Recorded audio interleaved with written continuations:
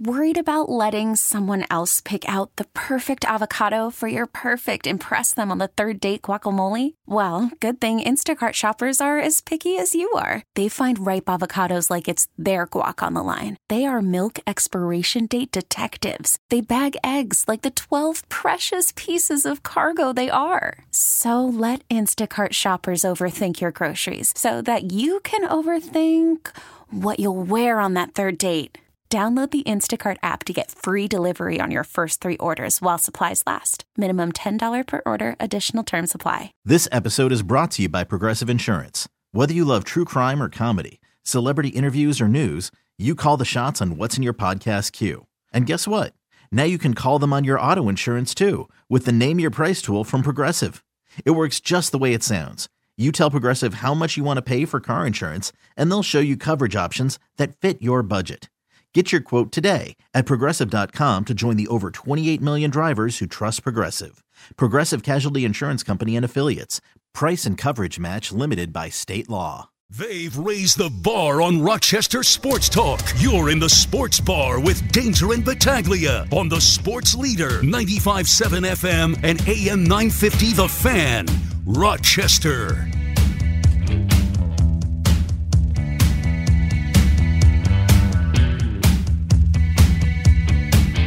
Yeah, they've been professional. Everyone looks at the game and says, "Hey, this is what they look at themselves first, say, this is what I could have done better." And I think that's the right approach. And then we move forward as a team, and we've got to do some things better. There's a lot that we did do well.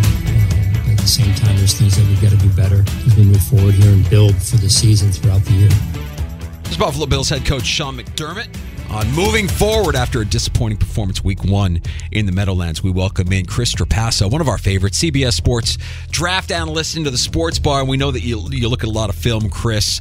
Man, it sure seems like everybody yesterday was piling on the performance of Josh Allen for good reason, I believe. What did you see when you broke down the film of 17?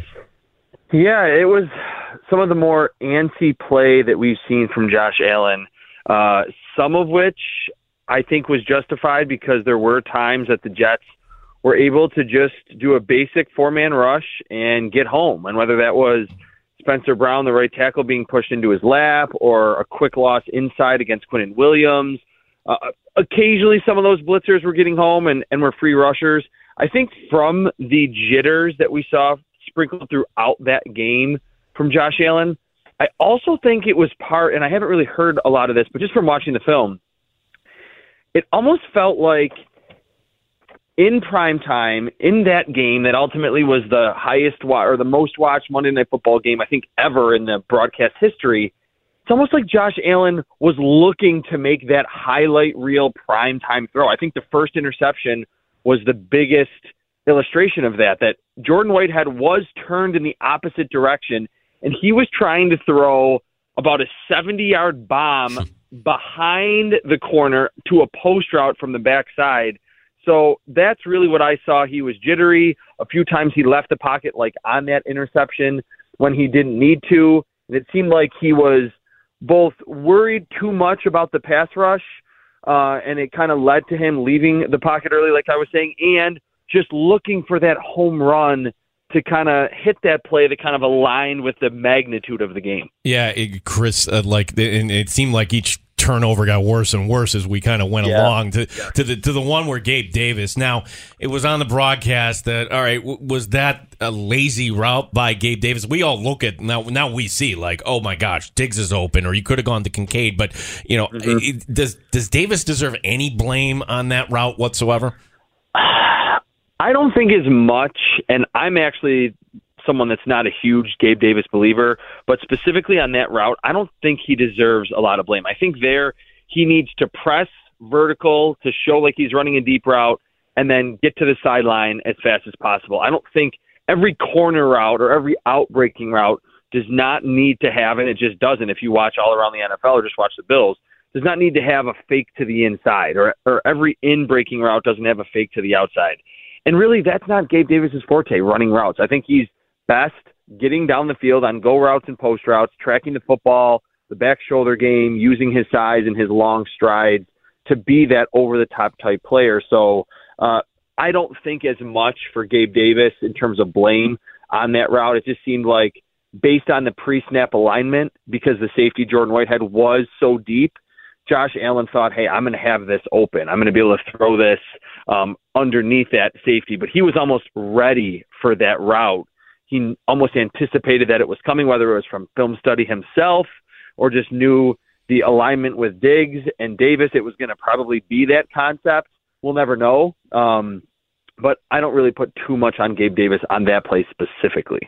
Chris, it's not a sexy topic, but we have two new faces in the right and left guard position for this offensive line. And you mentioned the offensive line was getting pushed back a little bit, specifically with Spencer Brown on the right side. Evaluate the play of McGovern and Torrance on the left and right side. How did the interior of the offensive line play on Monday night? Yeah, that's a great question, because I went back and I zeroed in on the offensive line this morning. I love offensive line play. I actually thought that O'Cyrus Torrence, the rookie, played better than Connor McGovern. And you would think McGovern, he's been in the league multiple seasons. He hasn't started a litany of games. He doesn't have an insane amount more experience than Torrance. Kind of felt like Torrance was more ready. I don't know if it's playing in the SEC and facing Georgia and Alabama just for that one season did that for him. There was like one rep in pass protection where he kind of got out over his feet and lunged. Beyond that, I thought he really held his own. Wasn't moving people in the run game like we saw last season in Florida, but against that incredibly deep defensive front. And to me, the only other defensive line that the Bills are going to face this season that has that deep of a defensive line is the Philadelphia Eagles. But facing that group that could just be fresh and have all different shapes and sizes, from Al Woods, John Franklin Myers, of course, Quinnen Williams. A lot of those edge rushers are bigger. They play inside on third downs. Torrance fared very well. I thought he was an awesome debut for him. McGovern wasn't terrible, but I would have expected a little bit more stability out of him, given, again, that he is, into his mid-20s and has been in the NFL for multiple seasons. Yeah, John Franklin Myers. Oh, my gosh. I think Spencer Brown's going to see him in his sleep there. He is. Do the Bills have a Spencer Brown problem? Because I don't know. Where do you go from here if you're going to make a player personnel change, Chris? They do have a Spencer Brown problem. I think, and I've said this on this show a lot, I write about it a lot with the draft, that the offensive line in the NFL, and in college, I guess, it's a weak link system. You can have 4 outstanding offensive linemen, and if one of your offensive linemen is a major liability, it makes the entire offensive line look bad. And I get it. Spencer Brown's been injured. He didn't have a whole offseason last year because of his back. But he's 100%, and he's now in year 3, and is pretty inexperienced. He didn't get that final season at Northern Iowa because of the pandemic. But at this point, I think we're past even one game into his 3rd season. Time to make excuse for this, lack of an experience. Oh, he needs to get bigger. He needs to get stronger. Doesn't usually take offensive linemen 3 full seasons to be able to deal with a bull rush. Now, he is an interesting case because he's 6'9" and came into the league at around 300 pounds. He looked like a really tall tight end, honestly. In terms of getting out in space for the screen game, for the outside run game, and even against outside speed rushes, that's where Spencer Brown is going to thrive. But I think at this point, because he has played enough, defensive lines and defensive coordinators game plan for him and say, just push him back, because he cannot get low enough to anchor and set that strong edge. So I do think they have a problem there, hopefully for the Bills, that they're hoping that he can get a little bit stronger and add some more weight to his lower half and play with better knee bend.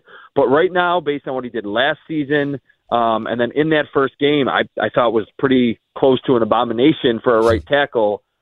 It's going to be a problem, not just last week, but going forward. We wanted to see what Sean McDermott called defense would look like for the Buffalo Bills. I think the pass rush looked improved over last year, and I don't have a lot to complain about about the play of Floyd and Rousseau. But I'm curious, as somebody who looks at that film and analyzes the positions the way you do, Chris. What about new guys in new faces in familiar places? Bernard in the middle. You had Christian Benford opposite Trey White. How did these guys fare with the opportunity they had on Monday night? Yeah, Christian Benford, I'll start there. I thought he played very well. And for someone that coming out of Villanova, he had this insane productivity a bunch of interceptions, like 40-something plus pass breakups at the FCS level. Didn't seem like the best athlete, almost seemed destined to play safety in the NFL. I think he plays man-to-man coverage very well, especially for someone that, again, did not have the SEC or the Power 5 competition experience in college. So I thought he fared very well, playing zone and man, switching it up inside, outside. And Terrell Bernard played, I'll say, pretty close to what I expected, and I'm always going to go back to the draft stuff. I remember him at Baylor. There were similarities to Matt Milano in that he was that kind of small, pesky, always around the football type player. But then when guards and centers and even tackles would get up to the second level, even tight ends, he had trouble getting off those blocks. Yeah. There was a tackle late in the game that he actually made like 8 or 10 yards down the field. I think it was on Dalvin Cook. So it goes in as a tackle, but he was there in the hole about 2 yards beyond the line of scrimmage, and it took him those extra 2 seconds to get off the block to then make the tackle. I do think, though, it was pretty apparent like why he was the starter or why he won that job, because in terms of calling the plays and understanding where he needed to line up, he didn't seem like over his head in that regard. But I just think with Terrell Bernard, it's going to take some time for him to understand that there's just a different level of physicality, not even just going from Baylor to the NFL, and he didn't play a lot last year, but playing that middle linebacker role that's a little bit closer to the football at center. Chris Trapasso, CBS Sports draft analyst. Sticking on the defense, I want to ask you about a guy who was not in uniform, Kaiir Elam. To some, maybe a surprise that he was game day inactive, but when you broke it all down, like, wait a second, as you mentioned, Benford is the starter, Dane Jackson is serviceable, and the Bills chose Cam Lewis to keep him active over Kaiir Elam. So I guess my question here is, Chris, when we look back to the draft 2 years ago, could you have seen this path? Because you don't spend a first-round pick to have a game day inactive 2 years later. No, I mean, I'll be honest. I would not have ever guessed that Kaiir Elam, regardless of where he landed, would be a game day inactive to start his second NFL season. Did I think he had the greatest film ever coming out of Florida? No. And I thought when the Bills drafted him, it was one of two things. Either a very weird scheme fit because he was predominantly a press man corner, and I feel like we talked about this at St. John Fisher University at training camp. But then I thought, okay, maybe the Bills want to switch things up and have, zone on one side of the field. And we heard Troy Aikman last night talk so much about how the Bills like to disguise their coverages. Maybe with Elam, they get that. They get Trey White in zone on one side, Elam on an island in another, or on the other side of the field. And we're just not getting that. And it wasn't really surprising that he was a game day inactive, like you mentioned, because of camp and preseason play was not very good.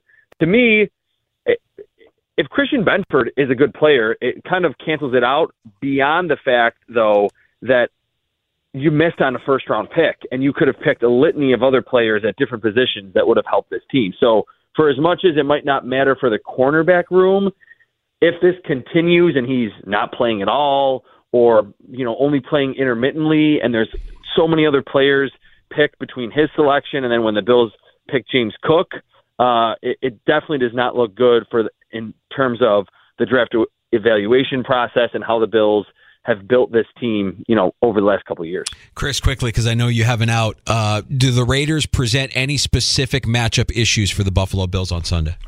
One player, Max Crosby. He is absolutely an elite edge rusher. I know after last week it was all about Myles Garrett and Micah Parsons just wreaking havoc.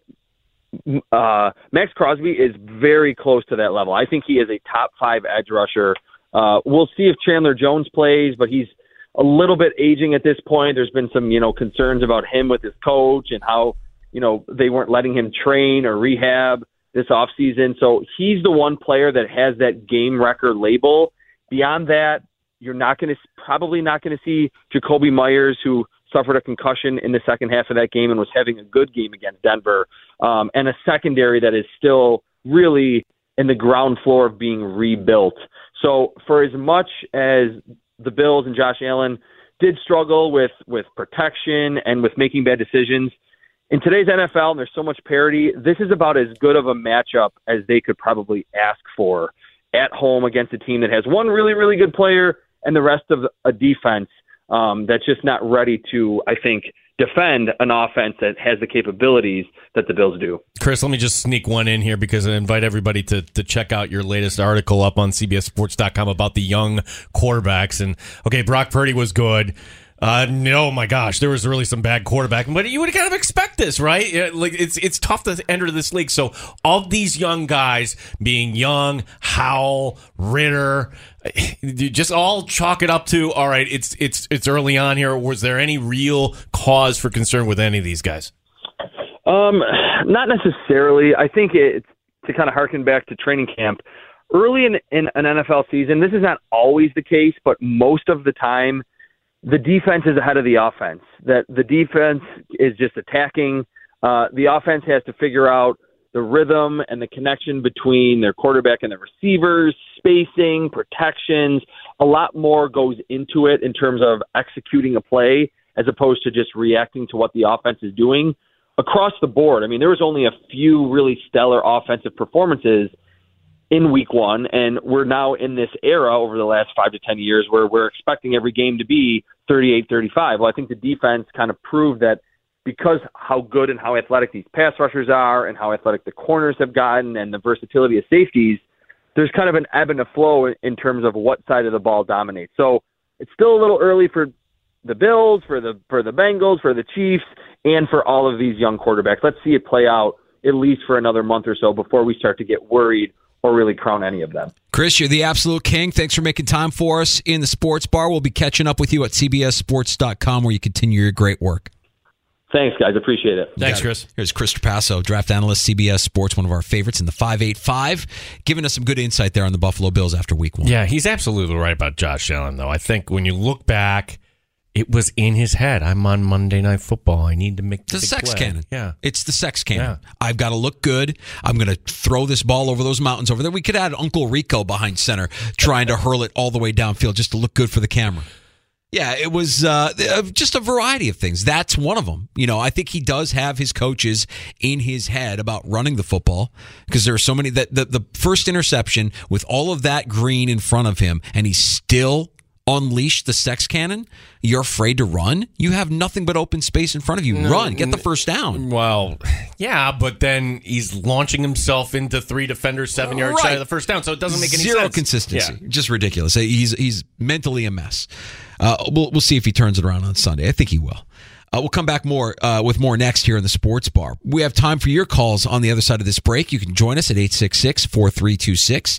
That's the Good Smoke Barbecue and Wingman line, 585-866-4FAN, the Good Smoke Barbecue and Pub Wingman line. If you're looking for the best barbecue in town, it's easy. It's Good Smoke Barbecue and Pub in East Rochester with award-winning barbecue lunch, dinner, catering, must-try weekday specials like Taco Tuesday or today, Wacky Wing Wednesday. Every Tuesday, you've got Good Smoke's chicken, pork, or beef gorditas for just $3, and then Wacky Wing Wednesday today. Buy one, get one free wings. Good Smoke's giant signature wings. Buy one, get one free. All 6 or 12 wing dine-in orders. On top of that, Good Smoke's Super Happy Hour features buy one, get one draft beers and $3 well drinks. Weekdays from 2 until 6. Good Smoke Barbecue and Pub, 135 West Commercial Street in East Rochester. Hey everyone, Boomer Esiason here. The NFL Draft is behind us and your favorite team is now gearing up for week number 1. The free Odyssey app puts you right in the middle of the pro football conversation with the biggest sports radio stations from across the country. The local voices who know your team the best, giving you their unfiltered takes on the current state of your squad. It's always football season right here on the free Odyssey app.